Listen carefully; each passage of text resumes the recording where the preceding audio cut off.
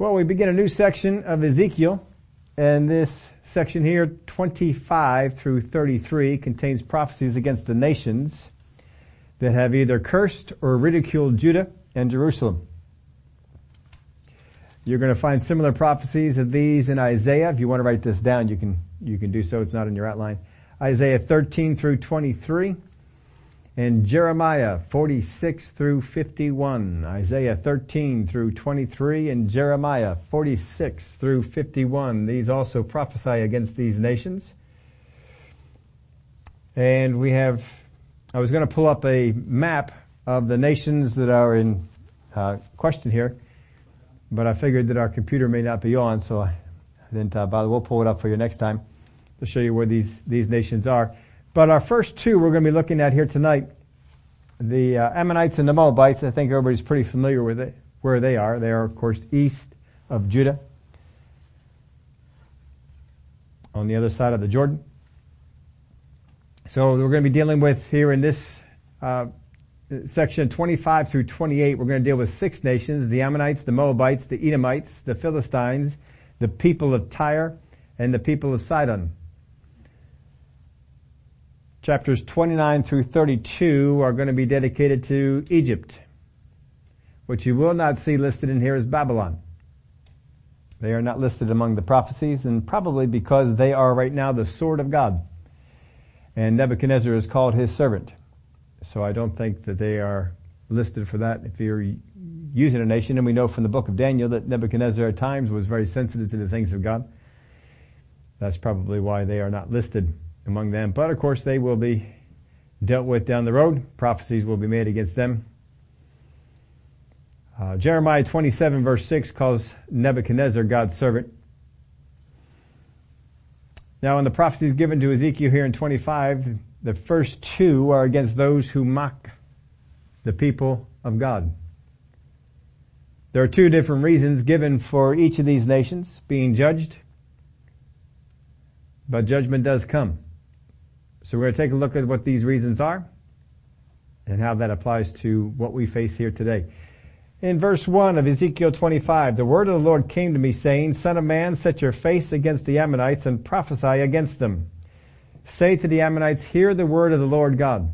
Thus says the Lord God, because you have said, Aha, against my sanctuary, when it was profaned, and against the land of Israel, when it was desolate, and against the house of Judah, when they went into captivity. So basically because they're saying, they're rejoicing in the fact that Israel and Judah had gone down. Now, Ammon is a descendant of Lot. Both of the ones that we're going to be looking at here tonight, they are both descendants of Lot. And because of the things that had gone on with Lot's daughter, Lot is both their father and their grandfather. Ammon is a descendant of Ben-Ami, who was born to the younger daughter of Lot after they fled from Sodom and Gomorrah. Lot and his daughters had fled. Of course, his wife was turned to the pillar of salt. But the daughters were concerned that there would be no one to carry on the family name of their father. So then rather than look to God for the solution, they got their father drunk, and they had incest with him. And the children that came from that, of course, one daughter got him drunk the one night, and the other daughter got him drunk the other night. So the Moabites and the Ammonites trace back to these events. Now, Ezekiel's already given one message of judgment against the Ammonites prior to this one. And the Ammonites were known for a few different things in the Word of God. First off, they were known for idolatry. 1 Kings 11:7 says that Molech was an Ammonite god, and that Molech, to which the Israelites had sacrificed their own children, they had adopted this Ammonite god. This is in Jeremiah 32 and verse 35. So idolatry was one of the things they were known for, and this is their main god, Molech. Interesting to have your main god as one that you're sacrificing your babies to. You would wonder how that would bode for the future of the nation. But that's what they did. The second thing is cruelty. Amos 1:13 through 15 tells us that they ripped open pregnant women that were with children. Didn't just kill them. in the verses here, verse 13 in Amos, for 3 transgressions for the people of Ammon, and for 4, I will not turn away its punishment, because they ripped open the women with child in Gilead, that they might enlarge their territory. But I will kindle a fire in the wall of Rabbah, and it shall devour its palaces, amid shouting in the day of battle, and a tempest in the day of the whirlwind. The king shall go into captivity, he and his princes together, says the Lord. So it's in this prophecy against them, it specifically talks about, of all the things that they did, that they would rip the pregnant women open in order to enlarge their borders. How much is that similar to, not all, but some people who go after abortion simply because it's inconvenient to them enlarging their own borders? Well, I need to have this job, or I want to have this thing, and babies are inconvenient, whatever it might be. We can see God's viewpoint on that. 1 Samuel 11:2 tells us also about the peace covenant between the Ammonites that included as one of the provisions that the right eye be put out of every man on the other side of the controversy. So when they came over to these folks, these Israelites, they said, look, we'll make peace with you as long as in making peace we put out the right eye of every man. And so, if you remember the story, the passage of this, they actually came out and says, look, if we can't find anybody to deliver us, then we'll agree to your terms and we'll come out to you. It amazed me on both ends that first off, the Ammonites would wait for them to find a deliverer, and that they would say, if we can't find a deliverer, we'll come out to you. Just some weird stuff going on, but that's the kind of cruelty that these folks had. We see just 2 examples of it here in Scripture. The third one was pride. In Zephaniah 2:9-11, therefore as I live, says the Lord of hosts, the God of Israel, surely Moab shall be like Sodom, and the people of Ammon like Gomorrah, overrun with weeds and salt pits, and a perpetual desolation. The residue of my people shall plunder them, and the remnant of my people shall possess them. This they shall have for their pride, because they have reproached and made arrogant threats against the people of the Lord of hosts. Well, their arrogance and their pride caused these threats, and God says we're going to be bringing judgment on you. He even says the residue of my people shall plunder them. So we don't even need much power. We're going to come over there and just plunder you. Here's the fourth one, opposition to God. In Deuteronomy 23:3-4, an Ammonite or a Moabite shall not enter the assembly of the Lord, even to the 10th generation. None of his descendants shall enter the assembly of the Lord forever, because they did not meet you with bread and water on the road when you came out of Egypt, and because they hired against you Balaam the son of Beor from Pethor of Mesopotamia to curse you. Now you all remember the story with Balaam. But here the Ammonite and the Moabite were not allowed to enter the assembly of the Lord because of the things that they had done against Israel. Not because of the birth of the ordeal with the daughters of Lot. That wasn't one of the things that is cited. It's because of what had gone on after that. Judges chapter 3 verse 12, and the children of Israel again did evil in the sight of the Lord, so the Lord strengthened Eglon, king of Moab, against Israel, because they had done evil in the sight of the Lord, and he gathered to himself the people of Ammon, and Amalek went and defeated Israel and took possession of the city of palms. So the children of Israel served Eglon, king of Moab, 18 years. So here we see Moab and Ammon, again, just like in Deuteronomy 23, both are named. And here the children of Israel in the book of Judges, they were given over to them, and they served them for 18 years. In 2 Samuel 10, verses 1-14, we find another instance with the people of Moab. And this is when King David, upon the death of the king of Moab, whom David was friendly with, he sent messengers to console his son on the death and to continue the relationships that they had with them. And you remember the son of the king of Moab, who was taking over the throne, humiliated his messengers, listened to those that were speaking to him, said, they're here just to spy on you.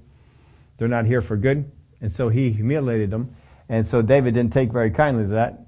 And there was turmoil between the two nations then. In 2 Kings 24:2, and the Lord sent against him raiding bands of Chaldeans, bands of Syrians, bands of Moabites, and bands of the people of Ammon, he sent against Judah to destroy it according to the word of the Lord, which he had spoken by his servants, the prophets. So here again, they were being used by God as a discipline, so to speak, or judgment against the people of Israel. In Nehemiah chapter 4 and verse 3, this is back when they were rebuilding the wall, Tobiah, he was an Ammonite, and he ridiculed the people of Israel for rebuilding the wall. And so there always seems to be this animosity between the Ammonites, and of course some of these verses of scripture also include the Moabites in that. This first part of the prophecy is just for the nation of Ammon. Now he lists their crimes here. The first crime that is listed is because you said, aha, against the temple's destruction. They were glad when they saw the temple was being destroyed. They had a malicious delight over its destruction. They were glad at Judah's captivity, that they were taken into captivity. They were even glad about Israel and the things that had happened with them. Now, as we had already seen, they've had some hostility with Israel. There's a couple other places I put in we'll get into them here in a little bit. This first one, yeah, that's right. Judges chapter 10 and verse 11. We're not going to turn there. Just wrote it down for you. This is where they harassed the eastern tribes. The people of Ammon came and they harassed the eastern tribes until they were finally crushed by Jephthah. You remember the story of Jephthah and his daughter who came greet him at the door and so forth. That was all over the people of Ammon who came and harassed those tribes that were to the east. 1 Samuel chapter 11, Nahash comes against Jabesh Gilead with a ridiculous peace treaty. Then King Saul came to defeat them in the first battle. That was his very first battle. He came to help these people out because of this ridiculous peace treaty that come up. So they came into a battle and Saul won, and this helped solidify the kingdom of God into his hand. Now that's just what we have on record. There probably were other things that were on record for, or that could have been recorded, and they could have been talked about that they had done. But not everything is recorded, just like all the works of Jesus are not recorded. Probably not all the works of the nations that are against Israel are recorded for what they did. Just the ones that God wanted us to know about or that God was dealing with. Now verse 4, indeed, therefore, I will deliver you as a possession to the men of the east, and they shall set their encampments against you, or among you, and make their dwellings among you. They shall eat your fruit, and they shall drink your milk. And I will make Rabbah a stable for camels, and Ammon a resting place for flocks. Then you shall know that I am the Lord. For thus says the Lord God, because you clapped your hands, stomped your feet, and rejoiced in heart with all your disdain for the land of Israel. Indeed, therefore, I will stretch out my hand against you and give you as plunder to the nations. I will cut you off from the peoples, and I will cause you to perish from the countries. I will destroy you, and you shall know that I am the Lord. So 4 coming judgments are prophesied here. First off, they would be conquered too. So they were rejoicing in the fact that Israel was conquered, rejoicing in the fact that Judah was led away captive. And he says, men of the east are going to come. Now the men of the east here, I think, are probably primarily the Babylonians because that's where they came from. It may also be the Arabs who lived east of the land because once they were vacated from their property, it was the Arabs that lived east of them that came and settled in their land. So either one could be in mind there. Those who settled or those who conquered. Babylon conquered.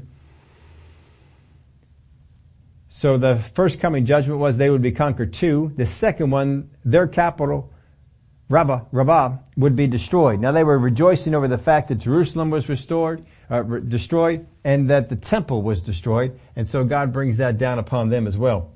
So just as Jerusalem was destroyed, so too is their capital city. It would become a habitation or a pasture for camels. Verse 5, and it would be desolate and overgrown. The reason for the coming judgment is stated again here in verse 6.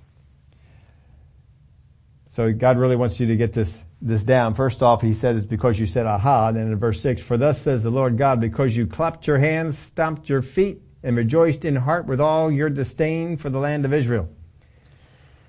So not only did they go around saying aha, or hooray, or whatever word you want to put in there. They also were clapping their hands and stomping their feet, and their heart was glad because of what was going on. And this is why the punishment is coming down upon them. This is the reason that it is being given. So they would be plundered by the surrounding nations. So the nations that were on their borders would come and they would plunder them. And then finally they would perish and cease to exist as a nation. Then Ammon would once they were conquered, they would no longer be a nation. That would be, of course, also for Moab coming up. And they do not come back. Once Ammon is destroyed as a nation by Babylon, they don't come back. There are still some Ammonites that are around, but they don't come back and become a nation. Now in Jeremiah 49 and verse 6, I'm going to read this for you. But afterward I will bring back the captives of the people of Ammon, says the Lord. Now it's interesting that they're not going to be a nation anymore, but God is going to bring back the people of Ammon. So how does that happen? That they get to be brought back? So not all the people of Ammon would be destroyed. There will be a remnant that will remain. There will be some of the people that are there. And of course we know that because in the book of Nehemiah, when they're rebuilding the wall, we have an Ammonite who is ridiculing them. Jeremiah 48 and verse 47 tells us the same thing about the Moabites.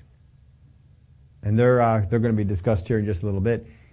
But that they would also come back. They would be, now when is it that God is going to restore Ammon as a nation and Moab as a nation? If he had said that they would be no more a nation.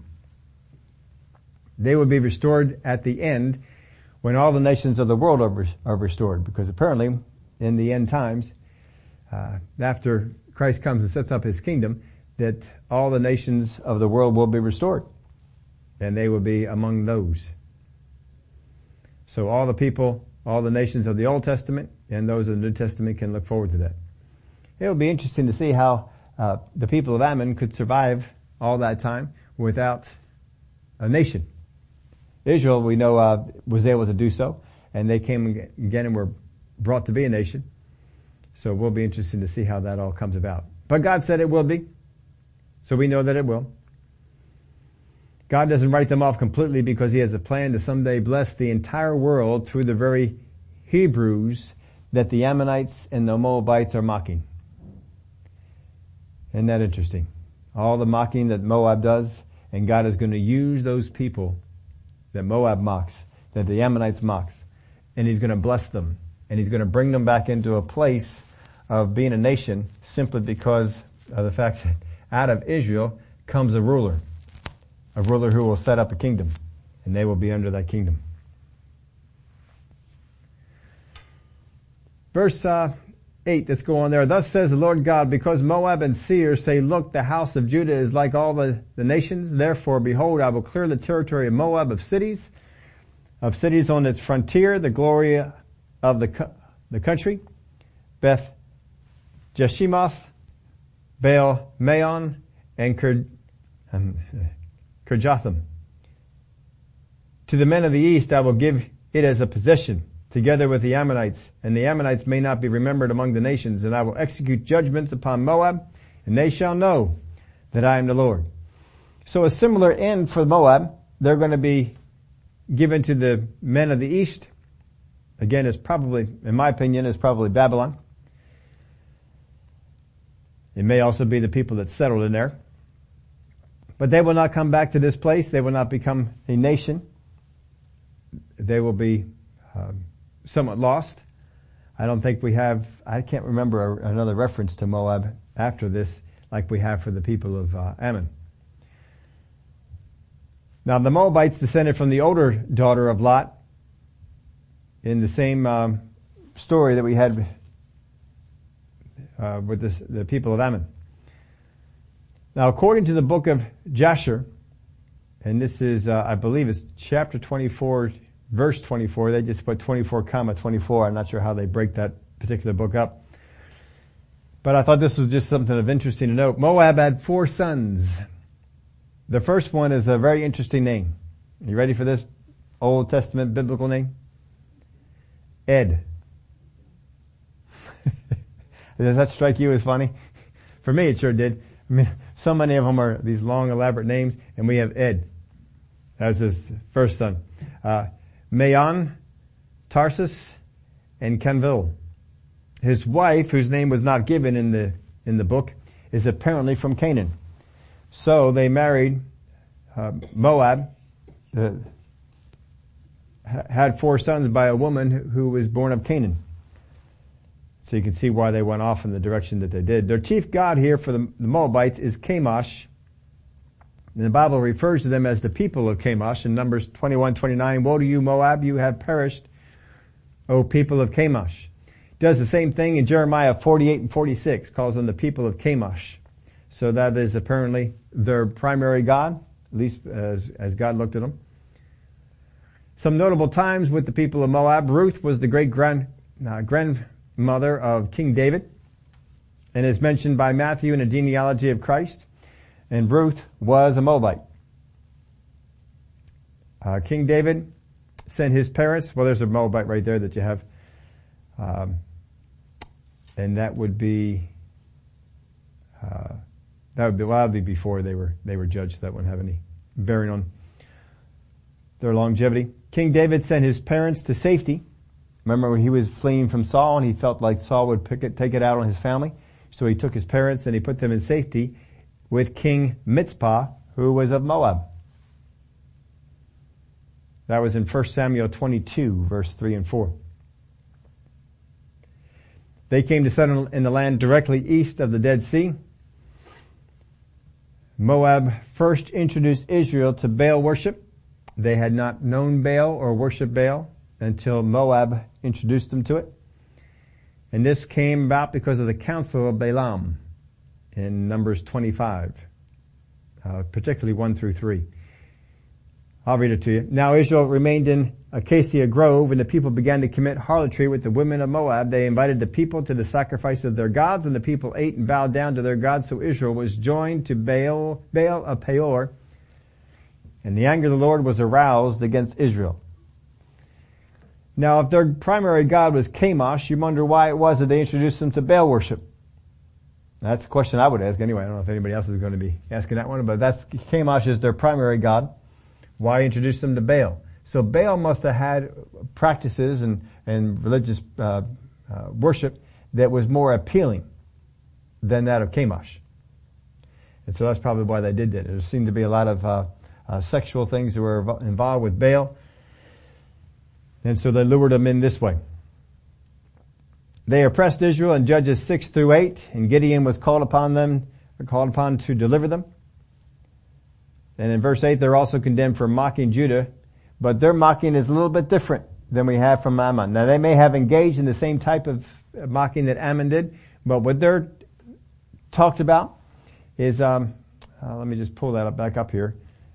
Thus says the Lord God, because Moab and Seir say, look, the house of Judah is like all the nations. Now that may not sound too much, what's that mean? They're like all the nations. They are mocking him for being like all the nations. The purpose of this taunt was to contradict Judah's claim that they were God's chosen people.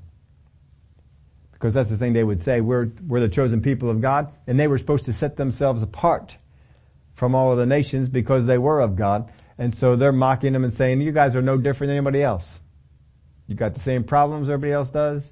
You got the same idolatry that everybody else does. Then look at this, you're going down like all these other nations have gone down before. Don't tell me that you're anybody special. And so they taunted them with that. And God was not too pleased. He singles that out. And he says, you guys taunted my people. In Jeremiah 48, verse 26, let me read that for you. Make him drunk because he exalted himself against the Lord. Moab shall wallow in his vomit, and he shall also be in derision. For was not Israel a derision to you? Was he found among thieves? For whenever you speak of him, you shake your head in scorn. That's more of the mocking and the condemnation that they had. Now there was something called the Mesha stone. It was discovered in 1868, and it recounts the king of Moab's boast that his god Chemosh had vanquished Israel. That stone refers to an earlier event, but the beatitude is expressed, was no doubt re-expressed when Jerusalem fell. That they felt that their God was more powerful than the God of Israel. And so they boasted of their God over the God Jehovah. Now Seir is referenced here is Edom. And Edom is in the next prophecy. But Seir had also involved themselves in this mocking. And that's why they're brought in this previous one. But their prophecy is coming later. But just so you know, this one of calling Israel, you're just like all the other nations, the nation of Seir or Edom had done the same thing. In Genesis 32 and verse 3, Jacob sent messengers before him to Esau, his brother, in the land of Seir, the country of Edom. So the two are the same. Now in Jeremiah 48:46, woe to you, O Moab! The people of Chemosh perish, for your sons have been taken captive, and your daughters captive. Yet I will bring back the captives of Moab in the latter days, says the Lord. Thus far is the judgment of Moab. So here we have the prophecy, yet I will bring back the captives of Moab in the latter days. So when we have the latter days, when we have the last kingdom of God set up, apparently the descendants of Moab are going to be gathered, the descendants of Ammon will be gathered, and the descendants of other nations will be gathered. But up until then, they are judged, and they are not allowed to be a nation again. So Ammon is still not a nation. Moab is not a nation. In fact, no nation on the face of the earth that has gone through being conquered and taken into captivity is in existence anymore. Every single one of them went away, except for Israel. And Israel has recovered from it twice. The only one that has done so. They have only done so because of the help of God. But after Babylon conquered them, they of course came back in under the Persians, and they rebuilt the wall and rebuilt the temple. And then after Rome came and destroyed Jerusalem, they were once again brought back into a nation after World War II. And so we see that it has happened 2 times for them. Now we just took on these 2 prophecies here because they're so similar, and we wanted to see what we would get from those before we move on into the other ones.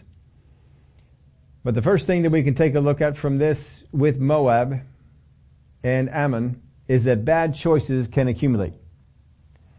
When we make bad choices, one bad choice can lead to another bad choice, and that can lead on to another bad choice, and that can lead on to another bad choice. With the direction of Ammon and Moab, their direction began with Lot. That began with his decision. Remember Lot going along with Abraham. And Lot didn't know much of anything about doing business, getting rich. So Abraham probably helped him out. He took him under his wing. He showed him how to do things. He showed him how to buy. He showed him how to sell. He showed him how to get his herds to grow. And he listened and he learned, because we see that eventually Lot got to be so prosperous, Abraham was so prosperous that their flocks couldn't coexist together. And so Abraham said, look, there's strife between your shepherds and my shepherds, your herdsmen and my herdsmen. Let's not have this. So you pick what direction you want to go, and you go that way, and I'll pick the other direction, and I'll go the other way. And so, of course, he went into the lush valley of Sodom and Gomorrah, and he pitched his tent, the Word of God tells us, as far as the city of Sodom.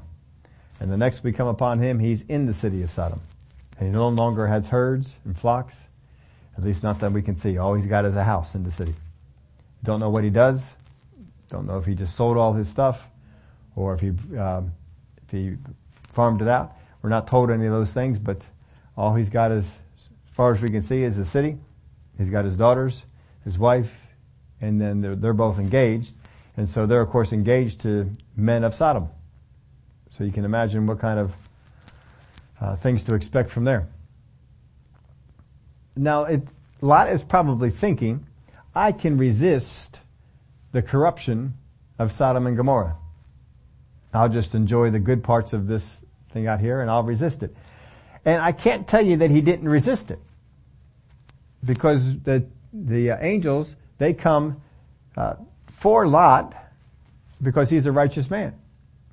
And we see that he stood up to the men who wanted to do evil things, and they jumped right on him. So it seemed like he stood his ground for things of righteousness because he was already not liked a whole lot. And they called him, you come in here and you basically telling us how good you are and how bad we are. And so they didn't have a great attitude towards the guy. So it seems like he maintained his righteousness like he thought he could. And even when his daughters wanted to pull him into this ancestral relationship in order to keep the name going, they had to get him drunk because he knew he wouldn't do it if he was sober. So it seems to be a lot of indication that Lot did not let the corruption that was around him get in him. But what he didn't take into consideration was the fact that he couldn't protect his whole family. And he lost his wife because of it. She looked back. That place had gotten hold of her. And when it was being destroyed, she looked back. God said, don't look back. She didn't obey the voice of God. She obeyed the voice inside of her and said, look back. That's what she did. And then the daughters, they were corrupt. Then that corruption had gotten inside of them. And so when they raised their kids up, they didn't raise them up into the pure way that Abraham would have done. They had the corruption that got in. And that corruption eventually caused Moab to have less than good decisions. And so he married someone from the land of Canaan, which was a cursed people. And they knew at this time that this was a cursed people. Abraham knew it was a cursed people. God even said, I'm going to judge these people because they're cursed people.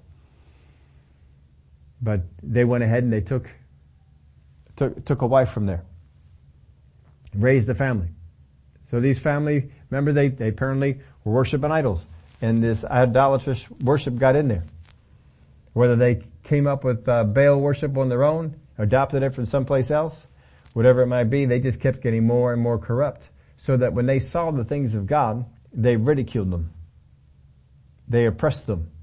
Whenever they saw an opportunity to be stronger than them. And the Moabites would come down upon the land with Gideon and destroy all the food so that the people of Israel didn't have the food to eat. And there's just the traits that were there. They're very cruel people. They were mocking. They were prideful. They were idolatrous worshipers. Lots of bad things. But it all came out of one bad choice that led to another bad choice. It was a bad choice to go over there and live in the area of Sodom. It would have been a better choice to get rid of some livestock and say, Abraham, what do I have to do to stay here with you? That would have been a better choice, but he didn't choose that. And he went off in another direction. And that choice caused other things to happen. Eventually they came in and moved in the city. That was a bad choice. And that corruption got into the daughters. And it never got out of them. And that corruption was passed on to the descendants. So much so that Lot, who was taken under the wing of Abraham and helped to grow into a prosperous person, that his descendants would murder and kill the people of Israel. Oppress them. Take things from them. All because of some bad choices that he made. So we can make some bad choices. What's hard to do is to stop those bad choices once we make them. It seems like once we make a bad choice, well now it seems like I got no choice but to do this. And to go in this direction because I made that choice. And so we go that way. And then after we do that, then it seems like, well, I got no choice but to do this. And I don't want to do this, but I don't seem like I have any choice. And this is the direction that we go. Has to come a point where we repent of our bad choices and we just say, God, I made a bad choice. I'm just going to own up to it. I'm going to take on whatever it is that has gone on because of my bad choices so far. And let's just make a change of direction. The second thing that we see is don't rejoice in misfortune. Don't rejoice in misfortune. Don't rejoice in anyone's misfortune. Romans 12:15 tells us that we should weep with those who weep and rejoice with those who rejoice. But sometimes we turn that around. We rejoice with those who weep and we weep with those who rejoice. But that's not what the Word of God tells us. In Proverbs 17:5, he who is glad at calamity will not go unpunished. Now think of those who respond with joy to the 9/11 terrorist acts. I heard in some of the other countries they were dancing in the street because of the death toll that had gone on because of that. Well, just know that God takes a look at these things. And though we haven't seen all the judgment that we might want to see happen. God doesn't forget it. God has remembered the mockery these nations had done to Israel way back when they came out of Egypt. He goes all the way back to that. And he says, I remember when they came out, you guys didn't treat them well. And you guys spoke to them this way. And when opportunity came, you oppressed them and you took from them. And God goes all the way back to that. And he says, I remember that you did these things. And the judgment will come upon them. And Ezekiel is now prophesying that judgment is going to come. That they're going to be judges of the nation and they will cease being a nation anymore. But these are still things that we need to make sure that we learn ourselves. Don't rejoice in misfortune. Now there is a difference between misfortune and judgment because of the calamity that has come on. If you look at it this way, if a murderer has been going around and they're just killing people, and that murdering toll has gotten up there, we can think of some mass murderers that have been in this, just in our country. Of course, in other nations there are some famous ones. Jack the Ripper was one that just terrorized the streets of London. I think it was London that he was on. And when you see judgment come down and the people bring that to justice, there's a gladness that's there because we're glad that no one else is being killed by this person. We're glad that no one else this evil is being stopped. So don't feel that that's the same thing. But when you see someone, maybe they haven't been the nicest of persons, maybe there's somebody at your job and they have been unpleasant at times. And when they get to a place and they get fired, well, sometimes we can rejoice. Oh, good, I'm glad they finally got rid of that person. But you see, we're not supposed to rejoice in calamity. I can rejoice that evil has been stopped when evil has stopped. I've told you some of the things that I get glad about, especially when you look at some of these people and the evil that they're spreading, the lies that they're spreading, the darkness and things like that they're spreading. I can rejoice when that darkness is put a stop to, and when the people are not brought into that anymore. But if you have a neighbor, they're just not very nice to you, and then bad things happen. Say that they're not nice to you. Every time you go out there, they're just evil things to say. And then maybe they have a fire and their house burns down. And if I get rejoicing about that, I get glad, that's not something I'm supposed to do. I can rejoice when evil has been stopped from perpetuating the evil, because the people that are affected by that are no longer affected. I can rejoice in that. But be careful. Don't rejoice because of somebody else's calamity. That's not something we're supposed to do. And in this particular prophecy of Ezekiel, we are told that these two nations are brought into judgment because of how they looked at calamity. Because of how they looked at this bad stuff that happened to Israel. Their temple being destroyed, their city being destroyed, their walls torn down, taken into captivity, taken away from their land. And they're glad, they're rejoicing. We are not to have that. So the two things we need to learn from this, first off, bad choices can accumulate. Once we realize we have made a bad choice, do everything you can to reverse it and go back to what it was before. Lot should have realized, I made a bad choice. Let me go back over where Abraham is and get connected with him. What would have happened if he came out of Sodom and he went up to Abraham and said, Abraham, I've messed up. Can I come back with you? Just be one of the ones that helps out with your sheep and so forth, just to get around that atmosphere again, just to get around the things of God again. What would that have done for his daughters? Would that have gotten the corruption out of them? Would they have gone into a better direction than the direction that they did? Would Moab and Ammon have ever been a nation that would have oppressed Israel and done the things that they had done? Don't know, because he didn't make that choice. He kept going down the wrong direction. So as we look at this section of Ezekiel, understand there may be some bad choices that I've made. Pride will keep me from going back against them and reversing those things. Well, I can't say that I was wrong. Well, I can't say that so-and-so was right and I should have done it this way. Don't let pride do that. Stand up and say, I need to make a change. I need to turn myself around here. And when I see misfortune going on, like Romans tells us, Weep with those who weep. Rejoice with those who rejoice. In Proverbs 17:5, he who is glad at calamity will not go unpunished. That verse in Proverbs is very much realized with the nations of Moab and Ammon. They rejoice in a number of different times at the calamity of their rival, Israel. They could have gotten in and done things and been on their side. How much better was it for Moab when they were friends with David? When they were friends with the nation of Israel? Then they could come into a place of prosperity, and Israel would come into a place of prosperity even more so. But when they decided to rise up against David and Israel, it did not go well for Moab. And it won't go well for us if we decide to not follow these things. Don't rejoice in misfortune. And if I've made some bad choices, we can correct it. We can go in a different direction. Well, Father, I thank you for the lessons we can learn from Moab and Ammon. They were wiped out as nations. They no longer exist today. In the end times, you say in your prophecies that you will be bringing them back, and we know that your prophecies are true.